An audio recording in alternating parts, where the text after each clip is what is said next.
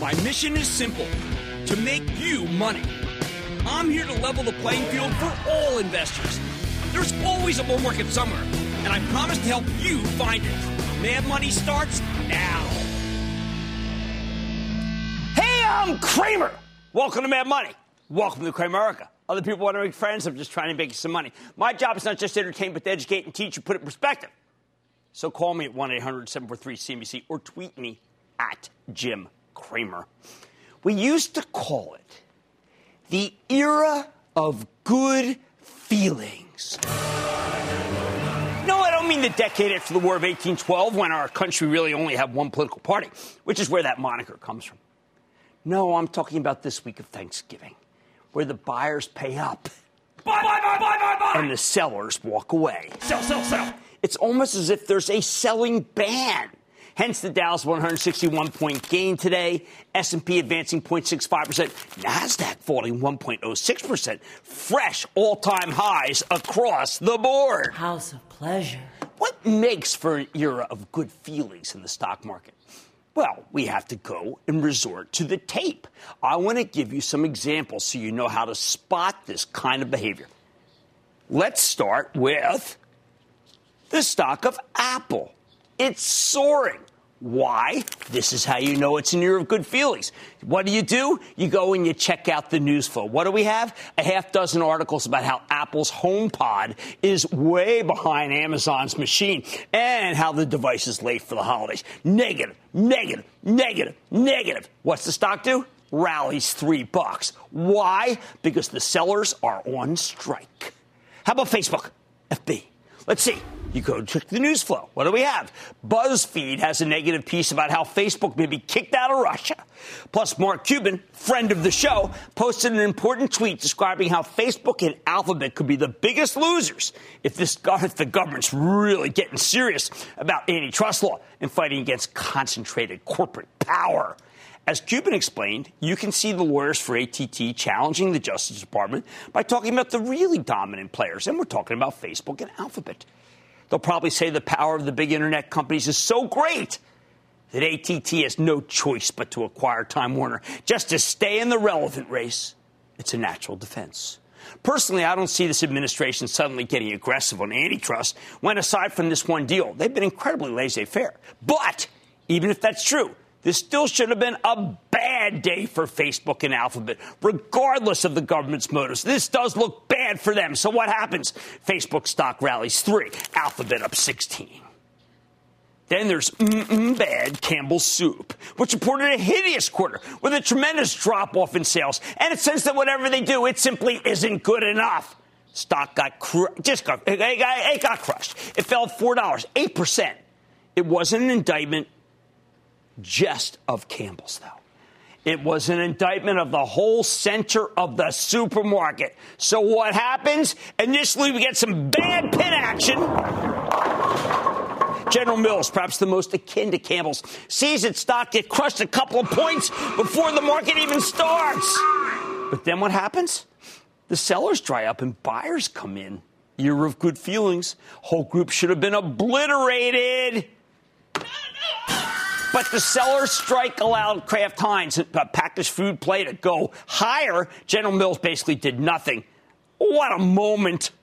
Next up, I've been recommending the Square for ages. I mean, it got a quadruple there because the payment processing space is on fire. And that stock's been a fabulous performer. But ever since the company announced a pilot program for Bitcoin trading, which Sarah Fryer, the CFO, talked about when she appeared on our show last week, the stock's been nonstop higher. It's incredible. But people are desperate for any stock that's even remotely a Bitcoin play. So they seize on Square, sending the stock up another $2.85 today, 6.3%. The buying doesn't stop. Another example. For months, we've been told that the rally and everything related to the building blocks of personal computers simply can't last. Sooner or later, the supply of DRAMs or disk drives will overwhelm demand. The equilibrium will be crushed and the whole edifice will crumble. No. In this era of good feelings, money managers suspend their critical faculties, which helps explain why the stocks of Micron and Western Digital keep climbing. It's almost as if these long-time worries have up and vanished. But nothing's changed.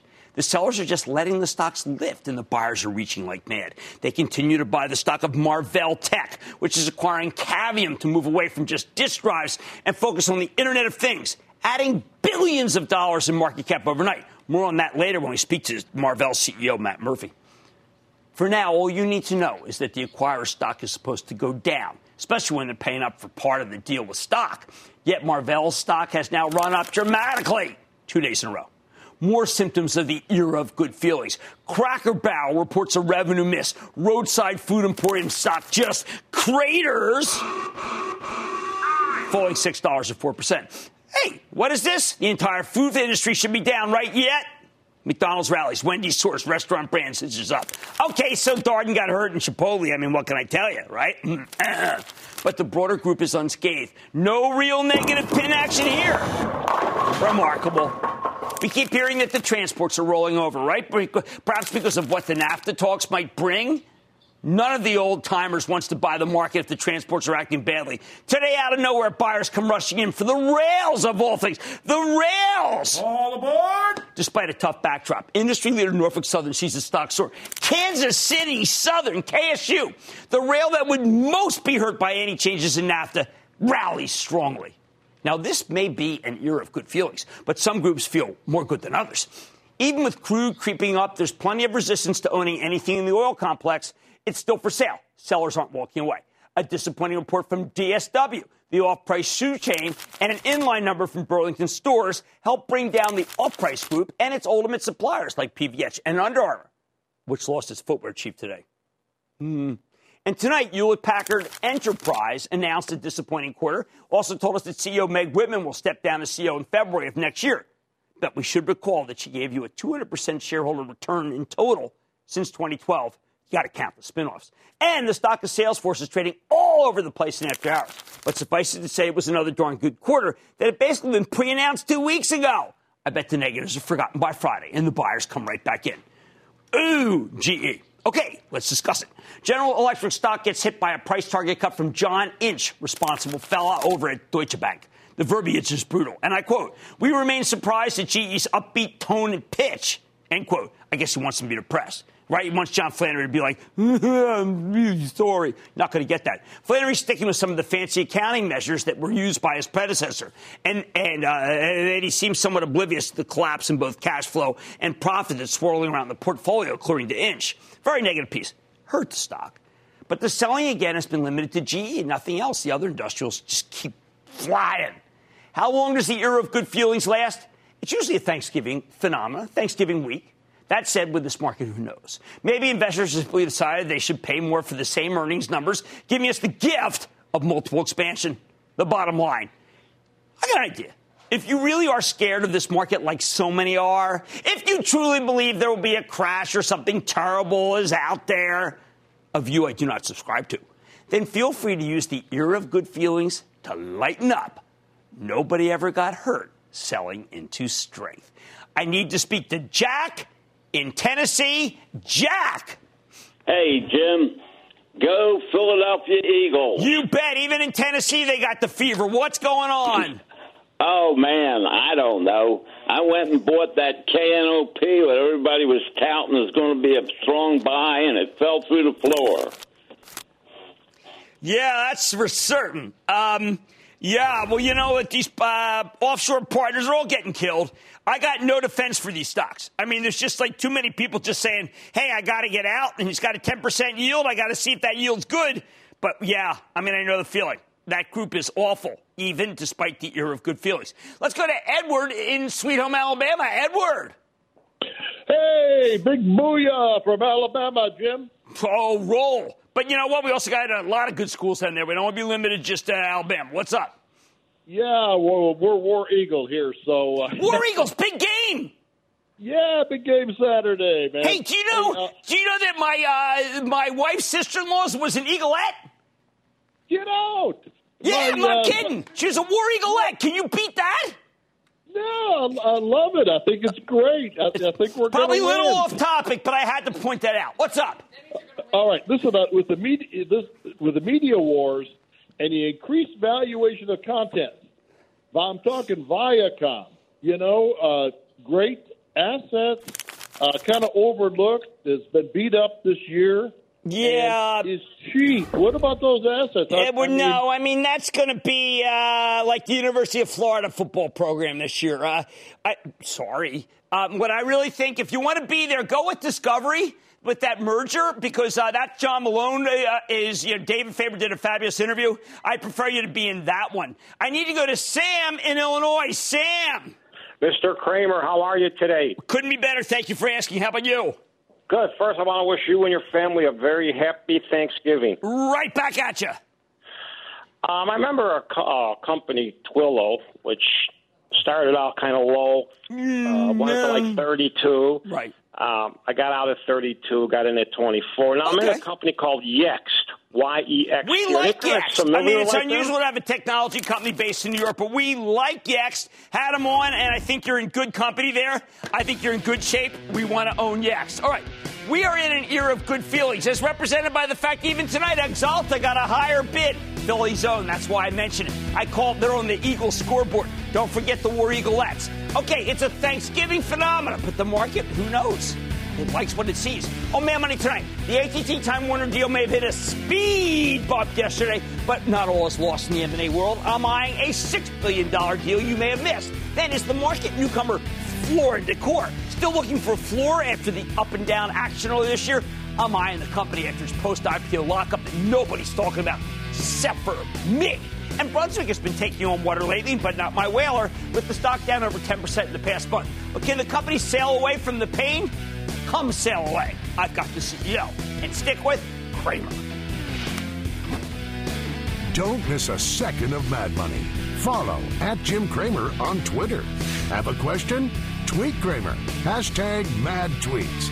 Send Jim an email to madmoney@cnbc.com or give us a call at 1-800-743-CNBC. Miss something? Head to madmoney.cnbc.com.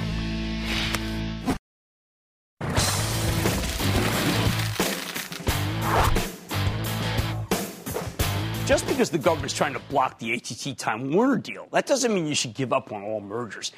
In reality, this is an amazing time for takeovers. Witness what happened yesterday and again today when Marvell Technology, the semiconductor company with a lot of networking communications and storage exposure, announced its plans to acquire Cavium for about $6 billion in cash and stock, and the thing was off to the races. This was a widely anticipated deal. Yet both stocks surged on the news. Cavium up nearly 11%. Marvell up more than 6%. And that's the acquirer. In fact, Marvell vaulted another 7.8% today on top of that. Whatever the acquirer stock goes up on a takeover, you know they're doing something right. This is only the latest merger in a wave of semiconductor consolidation. But I think Marvell and Cavium complement each other perfectly. This could be a phenomenal connectivity play. Don't take it from me. Let's dig deeper with Matt Murphy, the president and CEO of Marvell Technology. Hear more about this Cavium deal and what it means. Mr. Murphy, welcome to Mad Money. Thanks, Have a seat, Matt. Okay, so first of all, I can't call it anything else. A star is born. It's almost as if this is the true 2 + 2 = 5. Walk us through why an acquirer stock is going higher. Yeah, no, I think you're right. And we think that this combination is fantastic on a number of levels. And we're actually pleasantly surprised at the reaction. Right. I think investors have really embraced this because when you put these two companies together, you've got the best of breed to provide the leading company to do silicon, software, and solutions for the cloud, to the edge, and everything in between. Mm-hmm. And we always talk about automotive. You guys really were the inventor of the Wi-Fi car. That's right, actually in automotive. And by the way, if you talk about edge computing, it's the ultimate edge computing application. Right. You know, Marvell in 2011 was the first company to enable a Wi-Fi connected car, which was the Audi R8 at that time. And we've subsequently improved in that area, as well as now we've got a whole new product line in Ethernet in the car, which basically connects all of the different ECUs in the vehicle together. And it's an enabler of autonomous vehicles. Well, can't that be the standard for as we go toward autonomous vehicles? We think it has to be the standard. You can't sort of live with the current architecture where you have all these legacy interfaces, all these legacy connections. Think of it as dial-up modem capability today going to T1 inside the car, connecting the entire network of the car. Just like the processors, you hear about NVIDIA and Intel and others. you need a network, high-speed network on Ethernet to support the connectivity inside the vehicle to do autonomous. Now, I'd be remiss if I didn't say that you came in as part of a team put on by a very smart group of people, Starboard, including they took Rick Hill, too. Yep. And you remade the company. I mean, this is a $10 stock that everyone thought was had major issues. Mm-hmm. Just talk about the arc of turning it around before you can get to this point. Sure. So very much a challenging environment when I came in, which was July of 2016. You know, the thing about Marvell is it's an iconic company. It's got great technology, great bones, and great engineering and products. And I knew that from dealing with the company and knowing it for some time. So coming in terms of the arc of the company, you know, the first thing was to get the financials healthy, get a management team built, which we did, and get the company refocused. And I think that's really led us to where we are today. We refocused fundamentally on storage, networking, cloud, and infrastructure as the key drivers for our company's future. And that's now set us up over the last year to grow our top line, make a ton of progress with customers, and then enable us with the balance sheet we've got to actually go off and combine with Cavium. Now, what's also interesting is that a lot of people had pigeonholed Marvell as like if it were just Seagate, because it did disk drive. This lowers the amount of disk drive, so therefore raises the price-to-earnings multiple. It worked. That's right. Yeah, there was concern when I got in, rightly so, on the concentration of the hard drive business. Right. The business Even itself, though it was the best. It's a great business, right? Got great customers, great technology, great team, but it was a large business. You know, close to 40% of sales when I got there. When you combine with Cavium and you factor in the growth that we're seeing, it goes down to more like 25% of the company. And of that 25%, actually a good portion of that is actually growing within hard drives. Okay. All the drives that go into the data center or enterprise, the big capacity drives, the nearline drives, that's a growing segment of the hard drive market. Now, explain to me the relationship with ARM Holdings, because when we think of ARM or thought of ARM, it was the competitor to Intel. And ARM had really fabulous technology. Why? It looks like you partner with them on a lot of things. That's right. Yeah. As Marvell, we were an early ARM partner. Their technology is embedded in almost every product we do. We sell standalone ARM processors, but we also use their CPU cores in almost all of our system-on-chip products. So long-term partnership with ARM. When you move to Cavium, another long-term partner of ARM.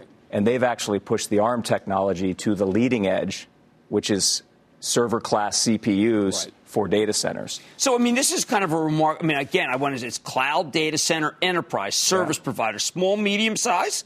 That's a new industrial. I mean, it is all the things that are the Internet of Things. That's what you guys are now. That's right. We really think of it especially as the industrial Internet of Things. It's the pure play in this. Absolutely. I mean, I've got a lot of companies that dabble. I've got a lot of companies that have 20%, and they want to be Internet of Things. Right. You have given Wall Street the stock that they want. I think so. I mean, what the reaction we've gotten over the last few days as I've met with investors is they love the fact that you're getting a pure play, infrastructure, cloud-levered, IoT-levered company that really takes care of all the interconnections within the cloud and to the edge. At the device level, we have some solutions for that too, but primarily once the data gets onto the Internet, that goes all through Marvell and Cavium technology. Well, congratulations on everything you've done. A lot of people gave up on the stock. There were a lot of people who had sells on it the whole time you were fixing it. A little rough. And they're just now, some of them are saying, well, wait a second, maybe my $10 price target's no longer good. Now you're in the mid-20s. Anyway, that's Matt Murphy, the president and CEO of Marvell Technology Group. A star is born, and that's how it can go higher. Mad Money's back after the break.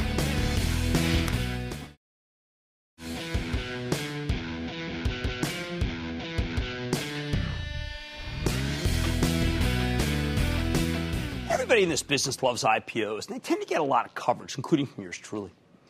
But in all honesty, unless we're dealing with something that looks uniquely good or uniquely bad, there's no need to jump all over a newly minted public company right after the deal. In fact, in many cases, I find it's far better to wait. Lately, we've seen so many sliver deals, that's my term for them, where a company comes public but only actually sells a very small percentage of its shares as part of the IPO. Then 6 months later, the lockup on insider selling expires, they dump a ton of shares, and the name in question just gets hammered. This has happened so many times that I almost feel like instituting a post-IPO waiting period for all but the best merchandise. Give it 6 months and then reassess once the lockup is over. Tonight, we're putting that rule in practice. Yep, we're playing Know Your IPO with a company that came public 7 months ago, Floor & Decor, FND for you home gamers.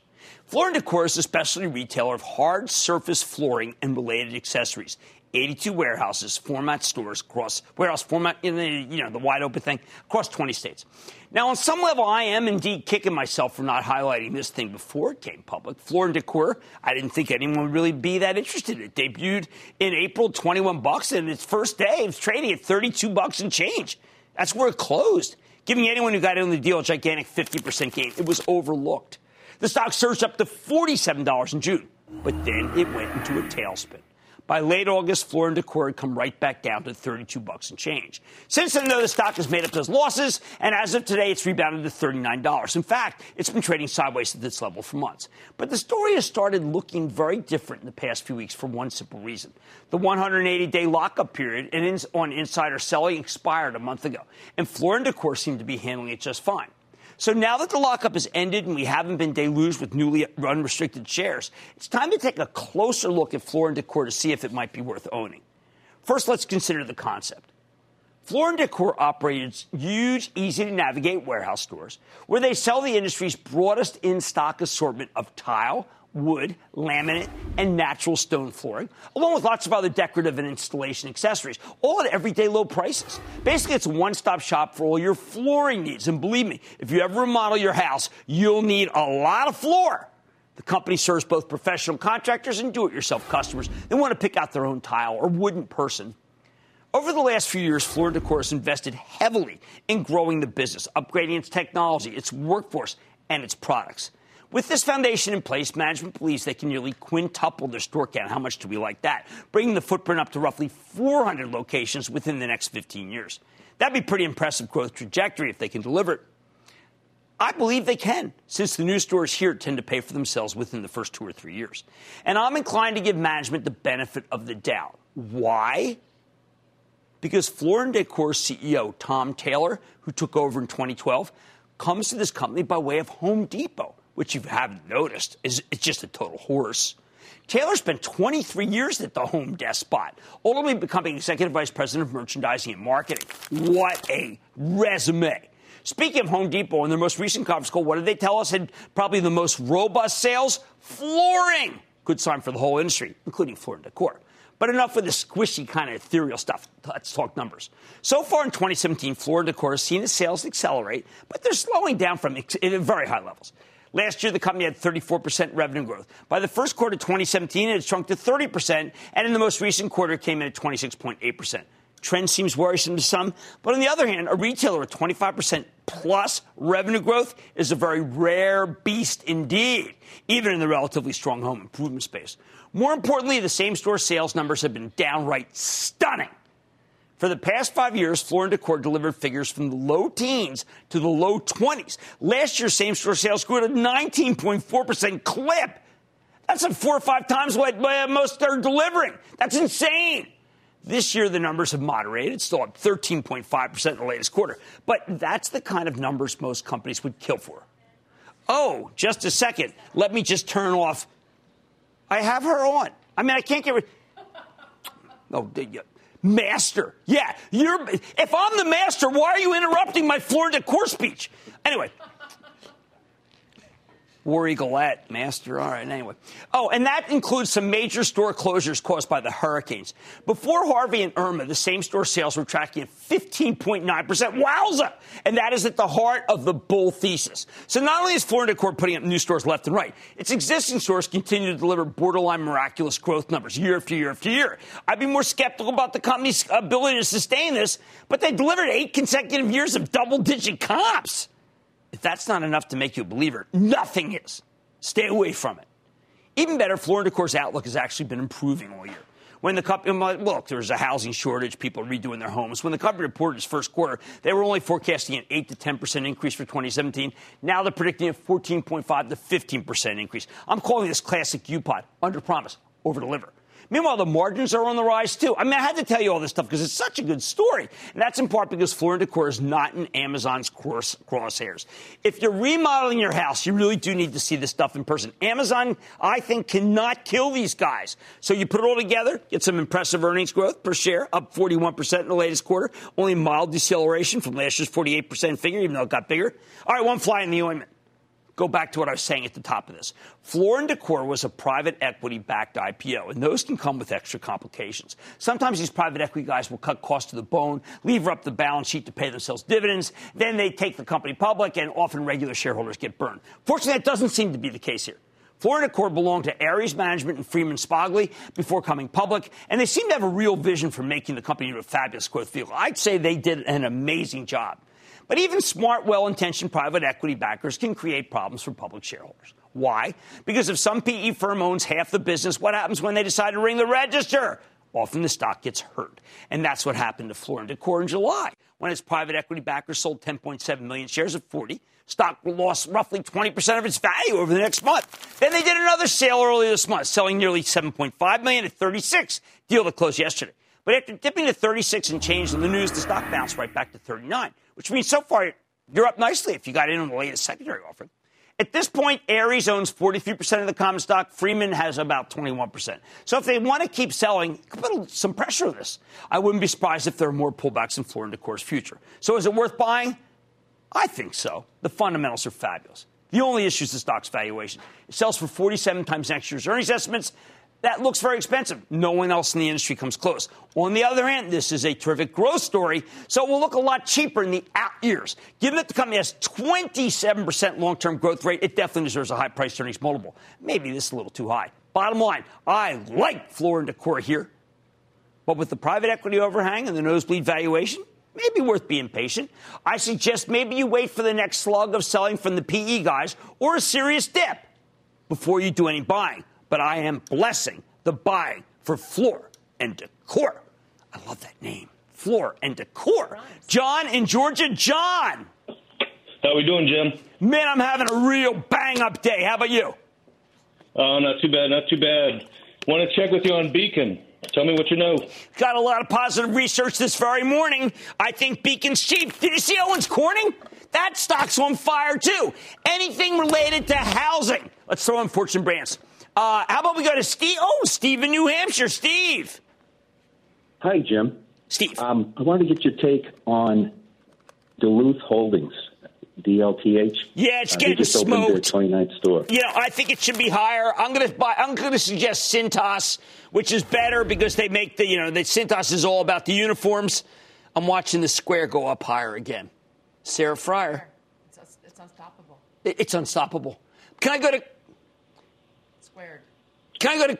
We should start calling it Squared. Is your microphone on? I'm trying to talk here. Let's go to Chris in Pennsylvania, please. Chris. Hey, Jim. Thanks. It's Chris Chris from the bucolic Workers' Paradise of Pennsylvania, Jim. Good to talk to you. I love bucolic. Are you from the Pittsburgh side or more than the Philly side? No. The northeast part, Scranton. Is there any other part? No, a lot of Kramers in Scranton. We got a hardware store up there. What's going on? It's all good. Hey, Jim, I got two native sons that have been putting me in the house of pain, right? Really? Two native son Pennsylvania stocks, HSC and FNB, and I just want to get your opinion. Let me get the symbols.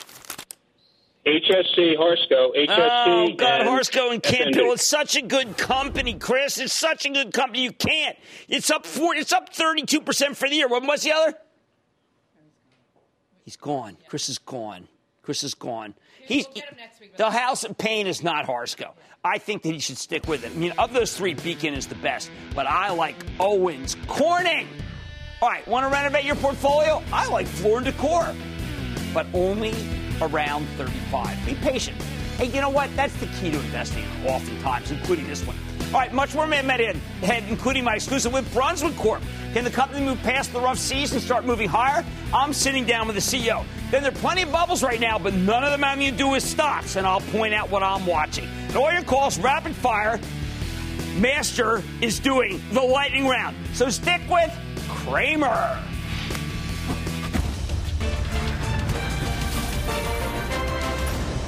Tomorrow, Kick off the trading day with Squawk on the Street.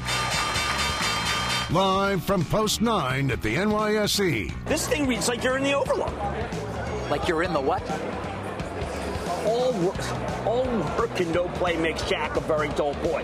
Ain't you ever seen The Shining? Yes. Okay. Got it. Red Room. It all starts at 9 a.m. Eastern.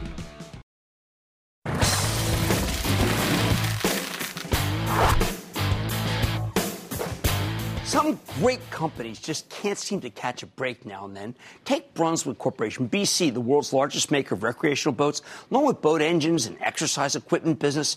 A little less than a month ago, the company reported a disappointing quarter, and the stock swiftly lost 15% of its value.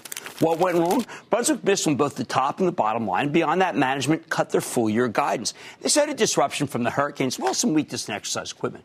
Now, some of this is understandable. Who wants to buy a Boston whaler during a period when the whole Gulf Coast was getting pounded by some truly nasty storms? On the other hand, though, a miss is a miss. What do we make of the story? Let's take a closer look with Mark Schwaber. He's the chairman and CEO of Brunswick Corporation. Get a better sense of how his company's doing and where it's headed. Mr. Schwaber, welcome back to Mad Money. Good to see you, sir. Good to be back, Tim. Thank you. Okay, so momentary disruptions or something that we have to worry about for Brunswick, because you are the best at what you do. Yeah, I think the fact we took the guidance down a little bit talks about some things we're seeing in the marketplace that may continue a little bit, more so in big boats and the fitness segment. But a reminder, the vast majority of our business is someplace else, and it was doing extremely well. Yep. Well, I mean, let's talk about the fitness for a second, because I like that business. But you said North America is slowing and Europe is slowing. How does that turn within the next couple of months? I guess it can't. Well, the fact we took the guidance down says it doesn't turn within months. But we've got a number of things. We've got a great new line of cardio products that is coming out that we're part of. We also, from the standpoint of things we're doing on the standpoint of customer solutions, moving beyond just the pure product. So at our recent Analyst Day here on November 7th, we had an opportunity to really talk about, what that customer solutions piece will be for the business. Now, you are doing a lot of adding a lot of technology to all of your products. One that really stuck out for me, and something that I need very badly: autonomous docking. Now, this would be something that this and joystick are two things that I think a lot of people have wanted for a long time. Yeah, and the joystick is really there today, as well as what we call skyhook, holding a boat in position. Right. Autonomous docking is still something we're working on, but the capabilities, are really there to keep exploiting technology for marine applications. Well, let's talk about longer term, because one of the things that you do discuss is millennials and how, first of all, fishing is the second most popular outdoor activity. Right. But you're talking about millennials using boats in a different way, through different participation models, boat clubs, partial ownership. Well, this has got to be a long-term trend that's positive for you guys. Yeah, no, I think the whole idea of boat clubs is good because it gets people on the water. It may change to ownership over time. The other part is the fact that, as you get them on the water, those boats that are in the clubs are going to get more usage, which will translate into other new boats. But again, it's really going to the DNA that's within a lot of millennials about wanting to be on the water. Right, because, it's a great opportunity. They love Instagram. We know they love Snap. And I thought that the logical trend would be millennials to family boaters to committed boaters. And correct. These really are gateway. It's Yeah. a gateway that maybe didn't exist at one time. No, and I think there's two places. There's the shared economy around boats with folks like Boatbound that are out there. But the other part is, there's boat clubs today, and I think it's going to be a certain category of boats, but I think it is an entry point into boating. Now, let's talk about the fact that pipelines are much healthier levels than during the downturn in the Great Recession. And we mentioned large boats. You said in the last session we had almost 3,800 boats. Today the number sits at 400, so there's no sense that you really have to do big discounting to get rid of them. No, and also a lot of times people talk about, well, what if the cycle ends? What about the last time? And we're in a very, very different place today. I mean, our pipelines, as you mentioned, are very different. The aging of the inventory is very, very different. The makeup of even what our business is today, including our parts and accessory and our fitness, which are way, way, way of a different business cycle than what we looked like the last time. Okay, now after Superstorm Sandy, a lot of boaters got checks because you can't get a boat off the lot without insurance. Right. Is there a possible spur from that in the Houston area, the Florida area? Yeah, I think there'll be some uptick. Typically, we see that happening 12 to 18 months later. Yeah. We're getting some initial stuff, down in the Texas market that is a little encouraging. Okay. But, September through December is only 15% of the year's retail. So they're pretty small numbers you're gauging off. But a reminder, where we've really been focused on our engine side is around growth in the saltwater market and in the repower. And so Florida, Texas, we're very well positioned to take advantage of the recovery. Well, terrific. Look, I think the long-term secular growth of boating is something that has changed. That's how we now have to view it. And same thing with exercise equipment because of all the different clubs. Correct. All right, that's Mark Schwaber, Chairman and CEO of Brunswick Corp. Tough quarter, but you know what? Multi-year growth ahead. Stay with Kramer.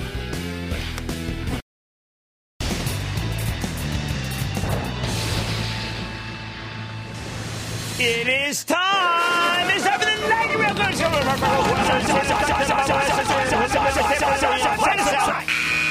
And then the Lightning Round is over. Are you ready? Skate! It's time for the Lightning Round. We're going to start with Peter in Massachusetts. Peter! Jimbo, big Boston booyah! Nice! What's up? I'm calling about one of my favorite long-term holds, Henry Schein. Stock's been wobbling of late, but I am in total belief. I think Stanley Bergman's doing a great job. Now, Stanley Bergman is one of these guys. He's very understated, but so much good happening at that company. I am going to stand by it, even though it has been hideous of late and down 10% for the year. Let's go to Philip in New York. Philip! Hey, Jim, how you doing? I am doing well. How are you, Philip? For the great education that you give us. I really appreciate that. Thank you. I have a question. Based on a November 3rd and 4th 2-day drop of approximately 40% and a lack of negative news to warrant such a decline, has this company been unfairly punished and therefore a buy, or should we stay away? Mind you, it has a P/E of under 3. The company is Kemet. K-E-S. Well, it did miss the revenue guidance, but I think you're right. There's underlying value there, and the stock can run up a bit. I think that's a decent idea. Let's go to Jay in Minnesota. Jay. Dr. Jimmy the Man Kramer. Whoa, man, what's up? Minnesota, good defense. What's going on? This is Jay from Minnesota, obviously land of 10,000 frozen lakes. Let me thank you and your staff for all your help, for educating us all. Great staff. Yeah. I'm wishing everybody in the staff and on the air happy Thanksgiving. What's up? Thank you. I'd like to get your opinion on Loxo Oncology. Okay, we ruled on Loxo. We think it's a very good spec, but it is just a spec. We happen to like these small molecule cancer drug stocks because we do believe on the show. I'm not done. I'm going to Paul in Florida. Paul! Hey, Jim, how are you? First-time caller. Deutsche Bank's made a hell of a move. What do you think? You know what? I have felt that it's undervalued for ages. It's finally starting to show its stuff. Don't sell it. Don't sell Deutsche Bank. I need Manuel in Illinois. Manuel. Yes, sir. Thank you for everything you do for the home gamer like myself. My question's on Nucor. Well, look, the Travel Trust owns Nucor. We continue to stand by it. It has been a total dog. But if the president were to ever authorize the end of the dumping, then I would say, and you get a $64 stock. So we're sticking with it. We're not done this lightning round. We're still going. We're going to do this right to Thanksgiving. Let's go to Chuck in Texas. Chuck. Yeah, hi, Jim. Appreciate all the great insight and ideas you share with us. Thank you. Please give us your opinion on Splunk. Oh, I like that conference call. It was so smart. That's a fabulous, fabulous analytic company. I think it's great. It doesn't give Salesforce a run for the money, but it's very, very good. Okay, now we're going to New Year's. Let's go to Zach in New York. Zach. Hey, Kramer. This is Zach in Rochester, New York. Originally from Reading, Pennsylvania. I'm going to say fly, Eagles, fly. How about those Eagles? Hey, go Birds. What's up? Yeah. Hey, I got a question for you on Stamps.com, STMT. I got to tell you something. I don't mean to sound derisive, but I cannot figure this stock out to save my life. it doubles, it goes down, it doubles. It's too hard for me. And that, ladies and gentlemen, the Lightning Round. The Lightning Round is sponsored by TD Ameritrade.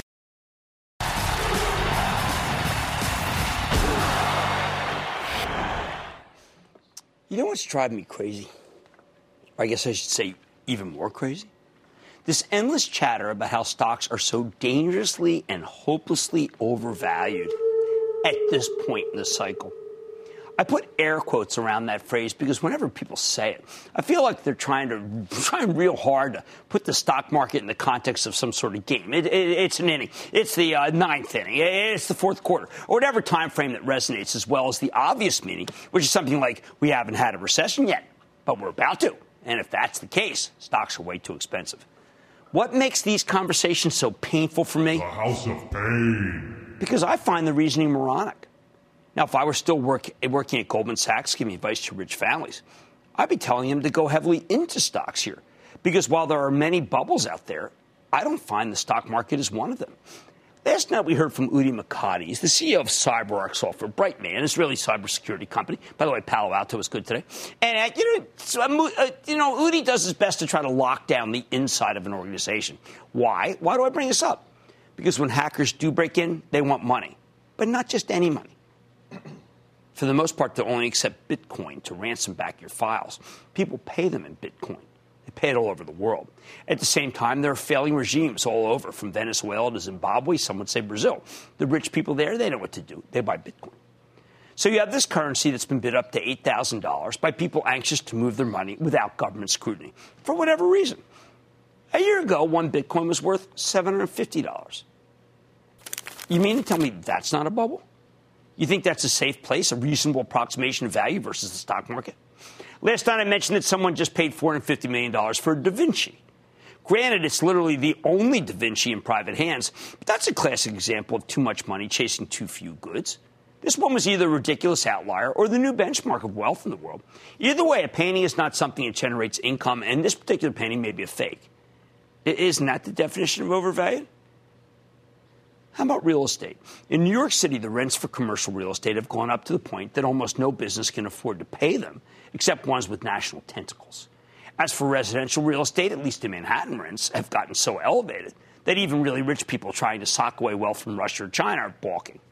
At the same time, the people who own these properties have paid off their mortgages and can kind of afford to sit there on the properties forever, particularly in the ones that have storefronts that are empty. Does that make New York real estate a good investment? Sure, there are other towns that are less expensive, but you know what? San Francisco makes New York look cheap. I don't know if there's a lot of value left. In fact, as someone who spends a huge amount of time dabbling in real estate, remember, I can't own stocks personally, I do it all over the place. I'm in shock at the lengths you need to go to find anything of real value that hasn't already been bid up. And when you do find it, the location's so difficult to get to, it's not worth it. Bonds? Oh, come on. The most overvalued part of the whole panoply. And the worst of it is the junk portion, because you get such a low yield for a huge amount of risk. But then there's the dilemma of treasuries and sovereigns, where there's little hope for beating inflation. Can you say bond bubble? It's been that for a while. And don't even look at certificates of deposit. They haven't gone up much at all, despite all these rate hikes. Then, on the other hand, there's the stock market. For a long time, I felt that other than three stocks, you could pretty much say the market was reasonably valued.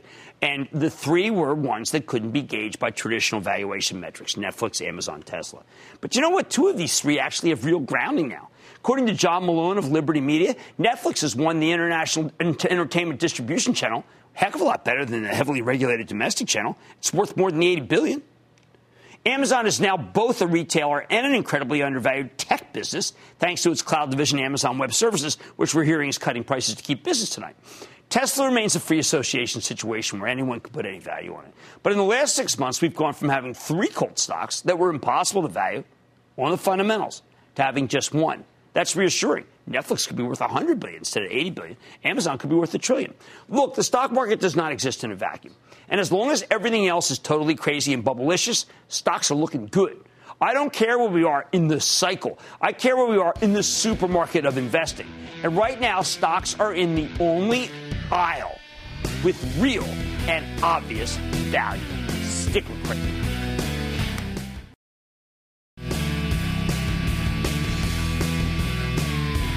Don't forget, this week is the era of good feelings week, which means the stocks levitate because the sellers are on strike. I like to say there's always a bull market somewhere, and I promise I'll find it just for you right here on Mad Money. I'm Jim Cramer, and I'll see you tomorrow.